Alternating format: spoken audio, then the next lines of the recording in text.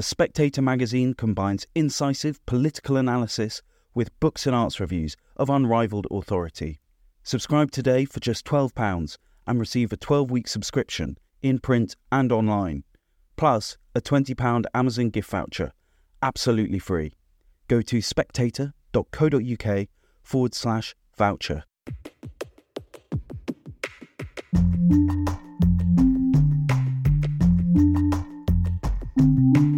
Hello and welcome to the Edition podcast from The Spectator, where each week we look at 3 pieces from the magazine with the writers behind them. I'm Lara, Prendergast, The Spectator's executive editor. And I'm William Moore, The Spectator's features editor. On this week's episode, we'll be asking who broke Britain, we'll be discussing Burning Man, and we'll be debating the hypocrisy of pet owners. First up, in her cover piece for the magazine, The Spectator's economics editor, Kate Andrews, writes that political short-termism has broken Britain. Kate joins us now alongside Giles Wilkes, former number 10 advisor and senior fellow at the Institute for Government. Kate, in your piece this week, you talk about Gillian Keegan, the Education Secretary, being caught out in a hot mic situation when she was being interviewed about the school concrete crisis. For those that need reminding, here's the clip. Does anyone ever say, you know what, you've done a good job because everyone else has sat on their arse and done nothing? No signs of that, no? Kate, what did you make of her response, and did she need to apologise?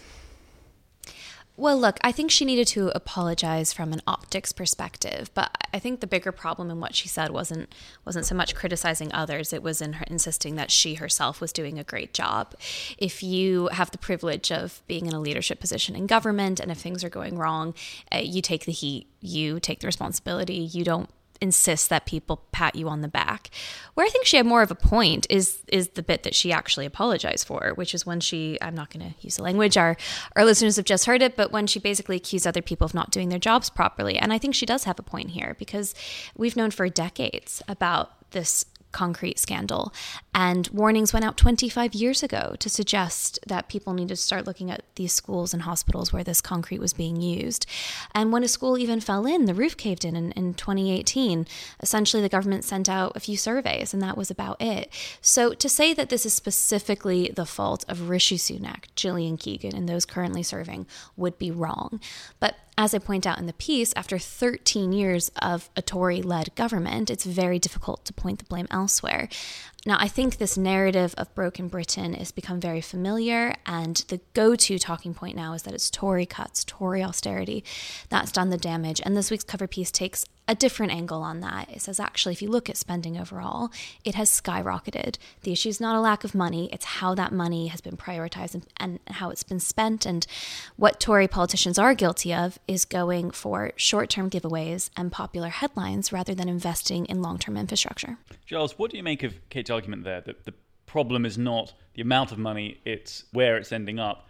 And do you think that short-termism, as Kate puts it, in politics is most at fault here, and a sort of willingness to pass the buck? Well, can I first say, a really interesting article, and it's one of those articles that forced me to go around and look up some figures and be the geek wandering around Whitehall with public sector net debt figures written all over pads. So should we be putting austerity in quote marks is the way I would phrase this. And I would say it's not quite fair to, and in particular the budgets that people are accusing of being behind some of this. I mean, the figures as I see it, when the coalition came in, and I was a special advisor for the first 4 years there during, in particular, that first spending review, total departmental resource spending was about £310 billion. And when, at the dawn of the coronavirus epidemic, it was about £320 billion. So once you take into account 20% inflation between those two dates, that is a really large real terms cut for the sort of thing that a lot of people think of as public spending. And then when you think about the £60 billion extra that the NHS took out of that, and the rising international aid budget and other budgets that just have to rise with the size of the economy, the remaining budgets did indeed take a really, really large real terms cut. And that's pretty undeniable, and you can geek out as much as you like, but ultimately there's an awful lot of absolutely declining numbers before you even take into account the idea that inflation in the public sector, lamentably, you might say, but it's higher than normal inflation because it's linked to wages, because it's often public services, human services related, and it's much harder to become more productive at that stuff. You might well argue they could have done a better job at that. But I would say public services have had austerity, but you do make a really good point in that article that the coalition government, which inherited a terribly large deficit and had to cope with it one way or another, had choices, nevertheless, about how it could have dealt with it. It didn't necessarily need to, for example, cut capital spending as hard as it did at the beginning. It didn't have to end up doing the first 5 years of it. Pretty much 95% spending, 5% taxes ended up being the way the two went for. I mean, Ken Clarke said when he did had to deal with his fiscal crisis in the 90s, he did it 50-50. That would have left more money for the sorts of things that Gillian Keegan's trying to pick up on now. We could have had a different trajectory towards it, and they could have been braver and taken on the pensioner lobby, maybe, and not had the triple lock. There's all sorts of things you could have done, although I would say you've got to apply the Juncker critique to all of them, which is we all know what we wanted to do, we just didn't know how to get re-elected after doing it, and that would definitely apply to the health and public spending on pensions bit.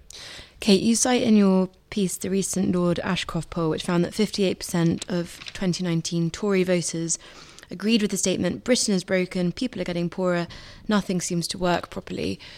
I mean, what does that mean for the Tories going into a possible election next year? Are people going to sort of think they've ruined everything?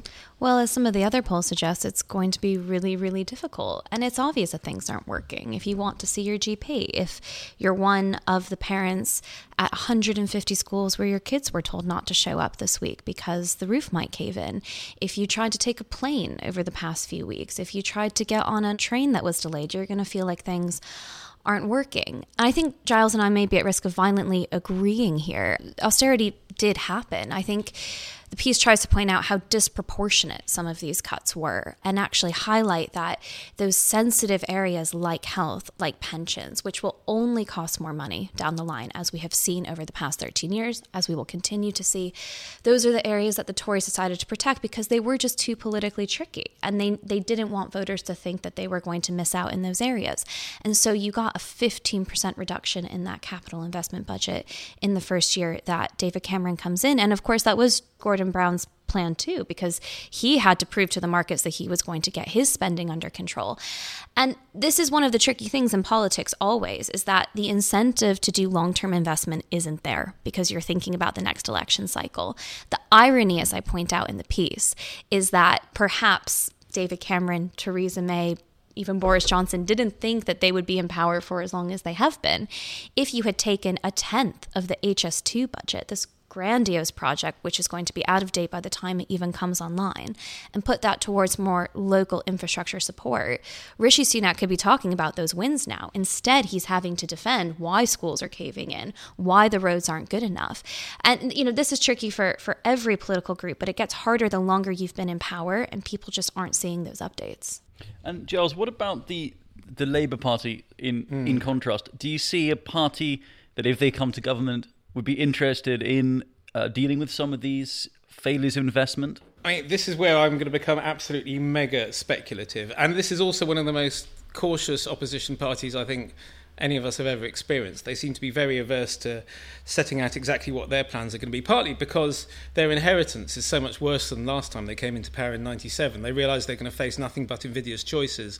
And I think the fiscal experts out there looking at the spending totals that have been announced for future think they aren't enough. So most people, you can read this, Stephen Bush in the Financial Times, for example, say there's going to be tax rises. It's just about how honest you can be about it. So where are Labour on this? I would say, in sentimental terms, they are very different from Conservatives in one blindingly obvious way, in which I think the Labour Party believes in public goods and public services more than the Conservatives. I think the Conservatives will often look for opportunities to find ways to put things out to the private sector, and the Labour Party will be looking more towards failings in the public sector. So for any marginal decision, I would expect Labour to be more prone to trying to fix it public service-wise. Now, whether that's the right call or not is a straight political one. I'll just make one anecdotal observation. If you ever visit a country that seems to be functional and working, I mean, my recent experience is the west of Canada, where British Columbia is a joyous place to have a nice summer holiday with wonderful mountains and so forth, natural endowments. But when you say, what's so much better about here than seems to be the case in the UK, it's not the lack of private sector things. It's not like they've got more shops or cafes or better cinemas. It's public goods. The roads are wider and cleaner. There are public toilets everywhere. There seems to be just more local control over these things. And it feels to me that the Labour government is going to be motivated to try to fix that, but it can't do it without more resources. Even if they felt secretly that they could increase borrowing or so forth, we already have a very loose fiscal situation. The loosest fiscal rules we've had for a very long time, we're only just meeting them. So I think they will want to fix it, but they haven't explained how they can fund it yet, and that is going to be really, really difficult for them. Okay, we're obviously looking back at 13 years of Tory rule, and obviously right in the middle of that period is Britain's decision to leave the EU. I mean, do you think that is a factor in some of this? I think it's difficult to say in the sense that the impact of Brexit and the impact of COVID are near impossible to separate from each other now. But the reason that I think anything there is most likely a secondary issue is that all of the issues we're talking about have been domestic issues since before the UK decided to vote to leave the European Union. I mean, the largest argument against Brexit, I think one of the best arguments against Brexit was actually the Liz Truss argument at the time, which is just this is going to distract us from everything we need to do at home for the coming years. I think she was proven quite right about that. But, you know, the decision to sort out your own finances, to properly balance capital investment with day-to-day spending, the decision to reform healthcare, to reform pensions, all of these things were possible in the EU as well as outside of them. So I think it would be wrong to praise or blame Brexit for what are fundamentally domestic decisions. Perhaps one of the best arguments in favor of Brexit is that now politicians are forced to reckon with this. You can't blame anybody else. As Giles says, we have extremely loose fiscal rules under Jeremy Hunt, and they are barely managing to meet them. We also have record revenue coming into the Treasury. The tax burden is nearly at a post-war high. There is so much money that is going into the government's coffers, and people quite rightly are asking, what am I getting for that? And I think that is what the heart of the piece is about. It's about looking at what they've actually chosen to spend that money on, because there's so much money going around. And the truth is they haven't made that long-term investment, and that's on Whitehall, that's on successive governments, Labour, Tory, but as I said at the start, it's very difficult at the moment for the Tories to blame anybody but themselves. They have had time and they haven't got their head around this. Just finally, Giles, since it is, as Kate puts it, now pretty hard for the Tories to blame anyone but themselves for this mess, do you foresee a scenario in which the Tories are able to turn things around in time for next year's elections to scrape a narrow victory? Well, I'm comfortable saying that I'm the only person old enough here to be able to remember the Major administration as a voter. And it feels to me very like that second Major administration in a lot of ways. One of them being that people had a lot of respect for John Major and his intentions and his decency, but they thought the team around him was looking flaky and divisive. And even if the economy is improving, they didn't particularly want to give them the opportunity to enjoy the fruits of that. And it feels to me very Major 1995 right now. There's a persistent lead. There isn't someone as charismatic as Blair across the other side of the dispatch box, but there really never has been. If you look at those numbers, they're just absurd and they'll never be repeated. But I feel it's become kind of structural, that lead. And so it's difficult to see the Conservatives getting a majority. And I enjoy reading 19th century political biographies of people like Russell and Palmerston, and these people used to give up power when they felt they no longer had the confidence of the House or the people at large. They used to say, look, I can't really command it anymore. I want someone else to have a go. And I don't really understand the Conservatives wanting to hang on once after they've reached a certain point. There's so many of the optimistic sunshine vision they might have had in that brief moment between Johnson's election victory and COVID has gone away. The idea that we can solve all these problems with spending and have all these positive phrases like levelling up and science superpower and global Britain, that the wind has so gone out of their sails. If I was a Conservative minister waking up in 2024 going, oh, by the way, you've got a narrow majority, you're still in there, my heart would sink. I think they need time in opposition to have a good appraisal of everything that's happened. And maybe it's not a bad time to hand it over. It's like 1974 for the Labour Party. You inherit this growing mess that you think, well, maybe in 5 years' time we'll have another crack at it once we've had a good old think. Thank you, Kate and Giles. Next, in his column this week, Douglas Murray writes about Burning Man, the festival which has left Silicon Valley's finest stuck in the mud. He joins me along with David Willis, who has been covering the festival for the BBC. Douglas, Could you start by explaining to listeners who might not be aware exactly what Burning Man is and why you had such feelings of schadenfreude about this year's festival? Well, of course, Burning Man, for anybody who doesn't know, is a sort of bigger version of the UK's Glastonbury. Similar to Glastonbury, it's a sort of drug-fueled music and cultural event in which people pay large sums of money to attend. And I simply pointed out that for everyone who has September back-to-work blues, they can probably cheer themselves up by reflecting on the fact that at least this year they weren't at Burning Man. Yes, because it was a deluge of flooding, wasn't it, David? Because you were there for the BBC. So could you tell listeners perhaps how you found the whole thing? Was it an utter misery, or were there still people who were happy to be there despite the conditions? Well, this was my 6th Burning Man, and I have to say it was quite a challenge. I loved Douglas's article about the poop bucket.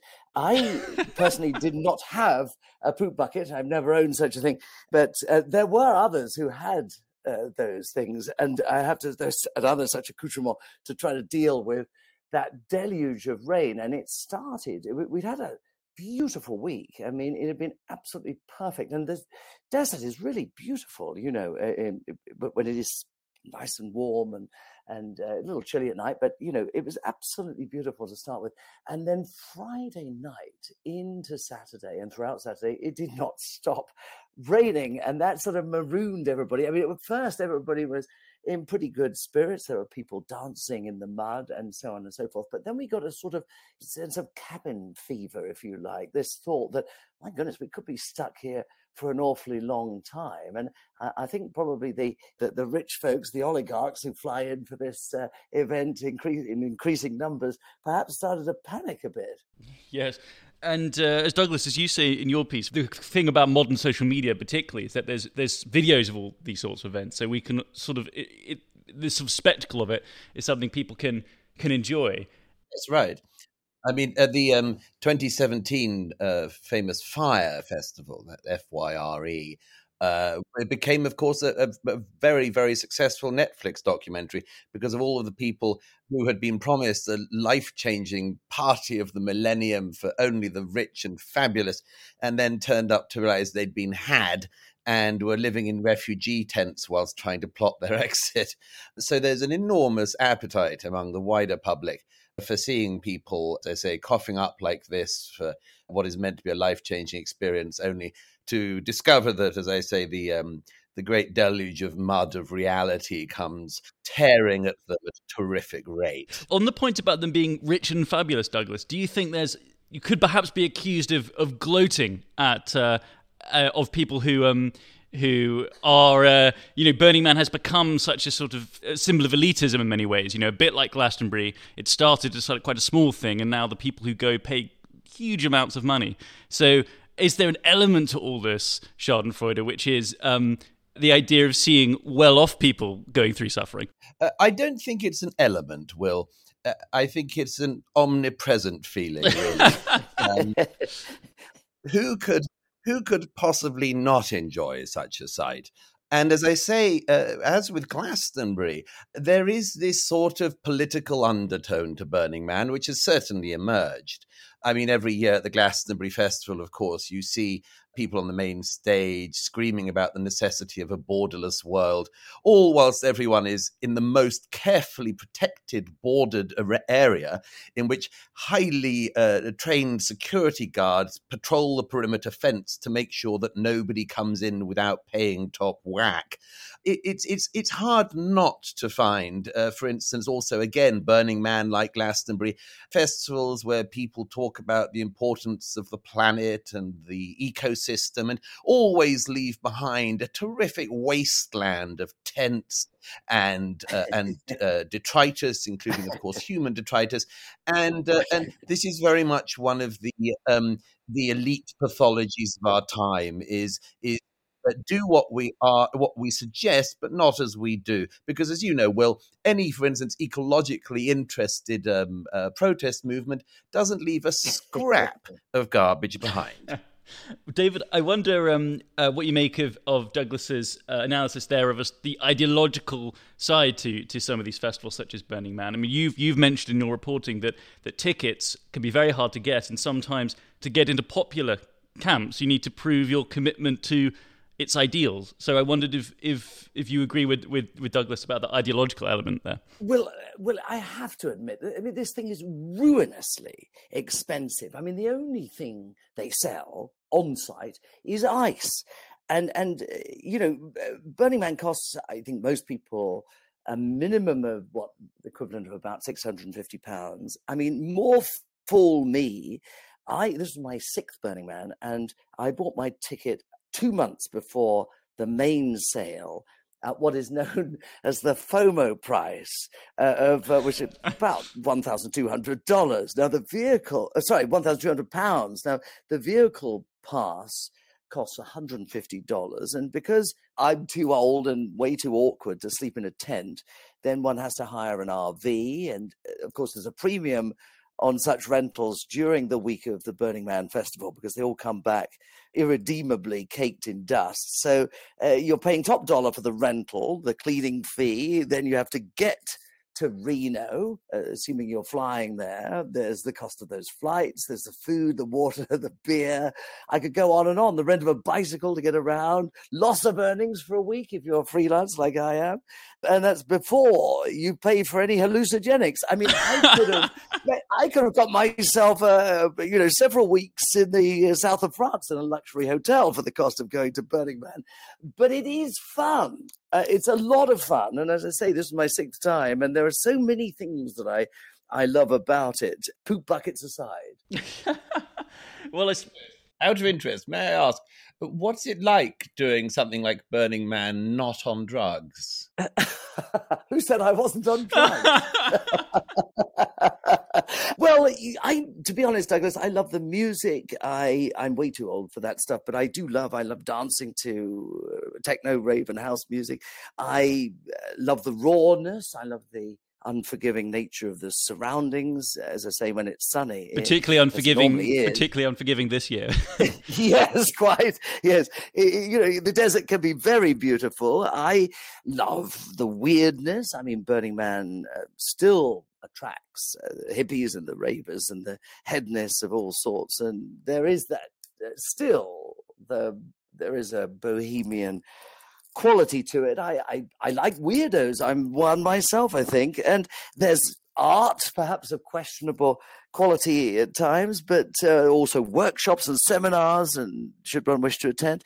And there is still a lot of goodwill there. It's just that this spirit, that was part of the setup back in 1886, has been somewhat trampled by those flying in on corporate jets with their assistants and their stylists in attendance, and also a huge sense of entitlement. Well, David, a final question to you, I suppose. Would you go back next year, even after the disaster of this year?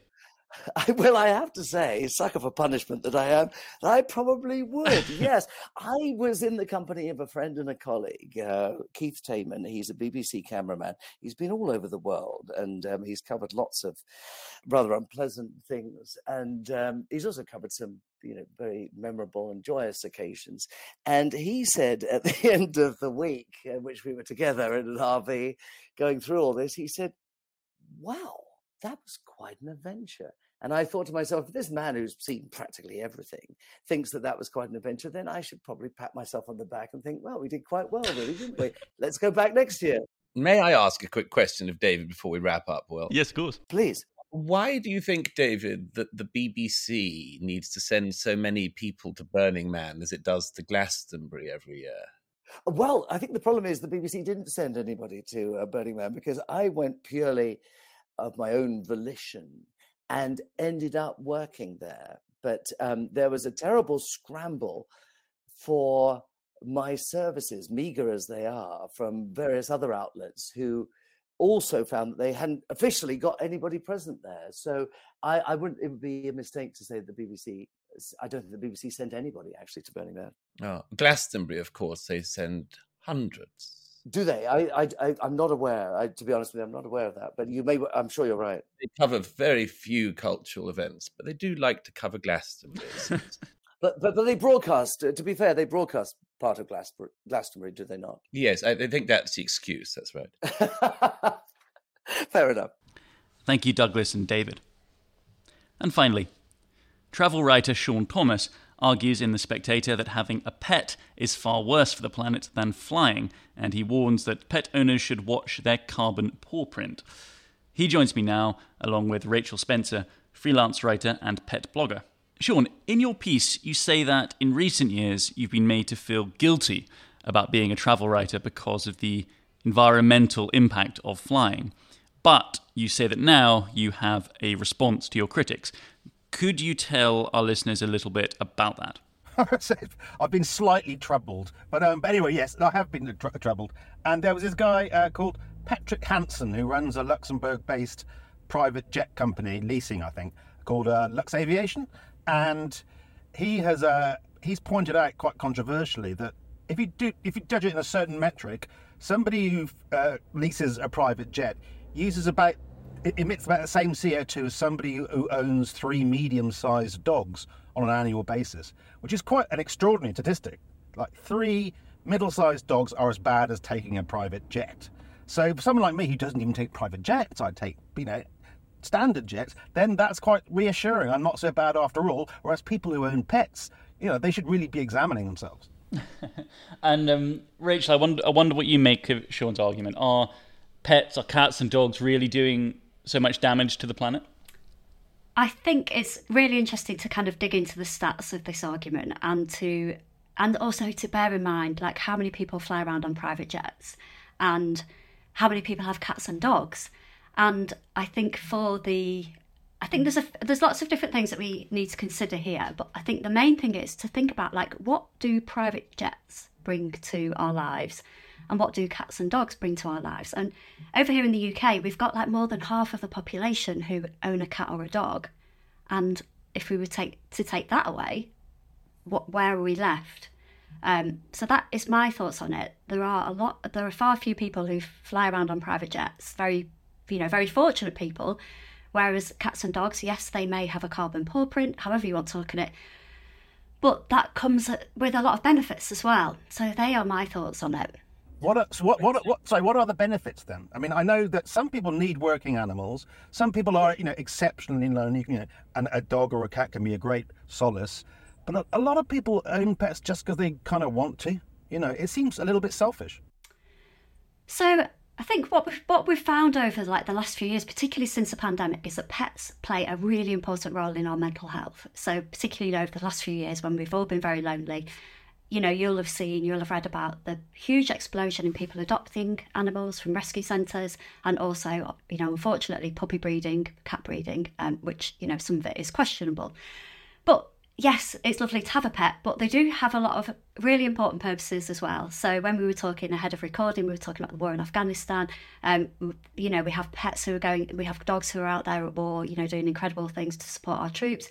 We've got service dogs, we've got guide dogs, we've got hearing dogs, we've got medical detection dogs who are out there sniffing out Parkinson's and cancer, COVID, when COVID first came out. We've got animals doing some really incredible work. So yes, for a lot of people, a pet is a companion, and loneliness is also a really big topic as well. We are becoming less and less connected as a society, and pets are real connectors.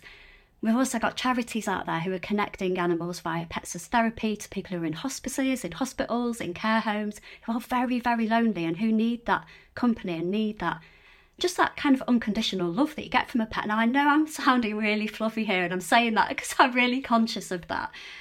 But they do bring so much joy to our lives, but they do also serve important purposes as well. They are going out there, they are saving lives.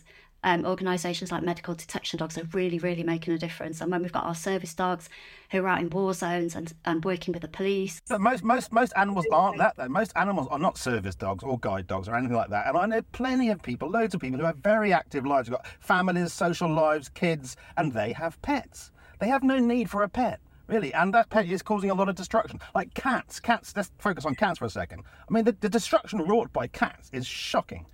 Tens of millions of animals, wild animals, are killed every year. But I mean, when I read the stats and dug into this, I was absolutely astonished.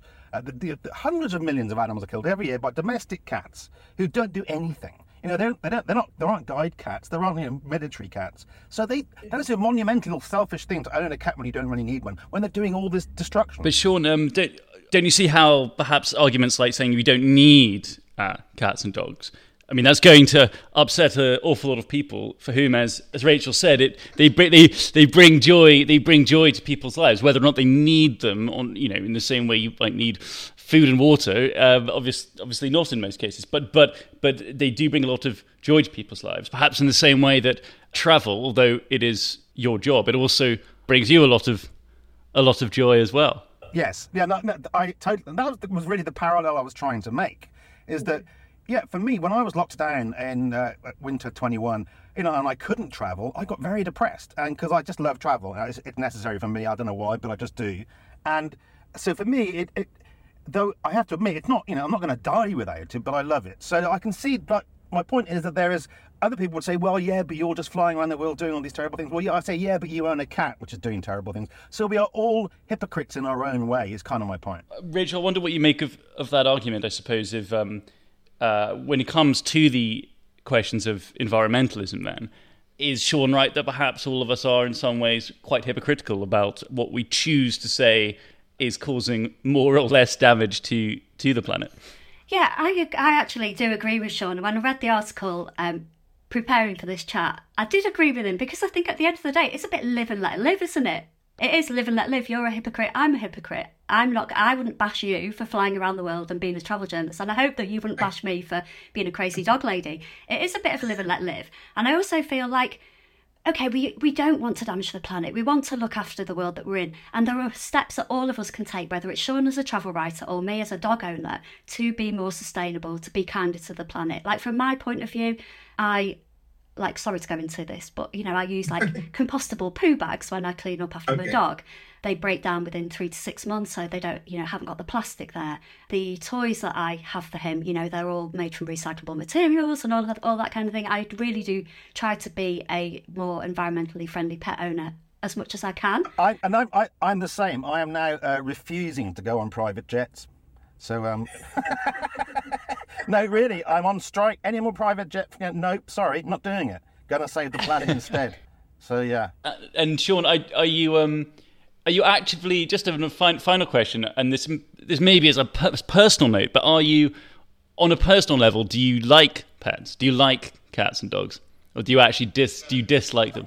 This is going to make me so unpopular. But, no, my family had cats. I've had dogs. But I find them slightly boring, I've got to be honest. So, again, I know this is going to be the most unpopular thing I ever said. But, I don't begrudge people pets. They do bring happiness. But I just think people should think a little bit more about when they hurl accusations about how they live their life. They might be doing something that somebody else would find a little bit, questionable. Thank you, Sean and Rachel. And that's everything this week. As ever, please do pick up a copy of the magazine, where you can read all the articles we've talked about, and obviously plenty more. I'm Lara Prendergast. And I'm William Moore, and we hope you'll join us again next week.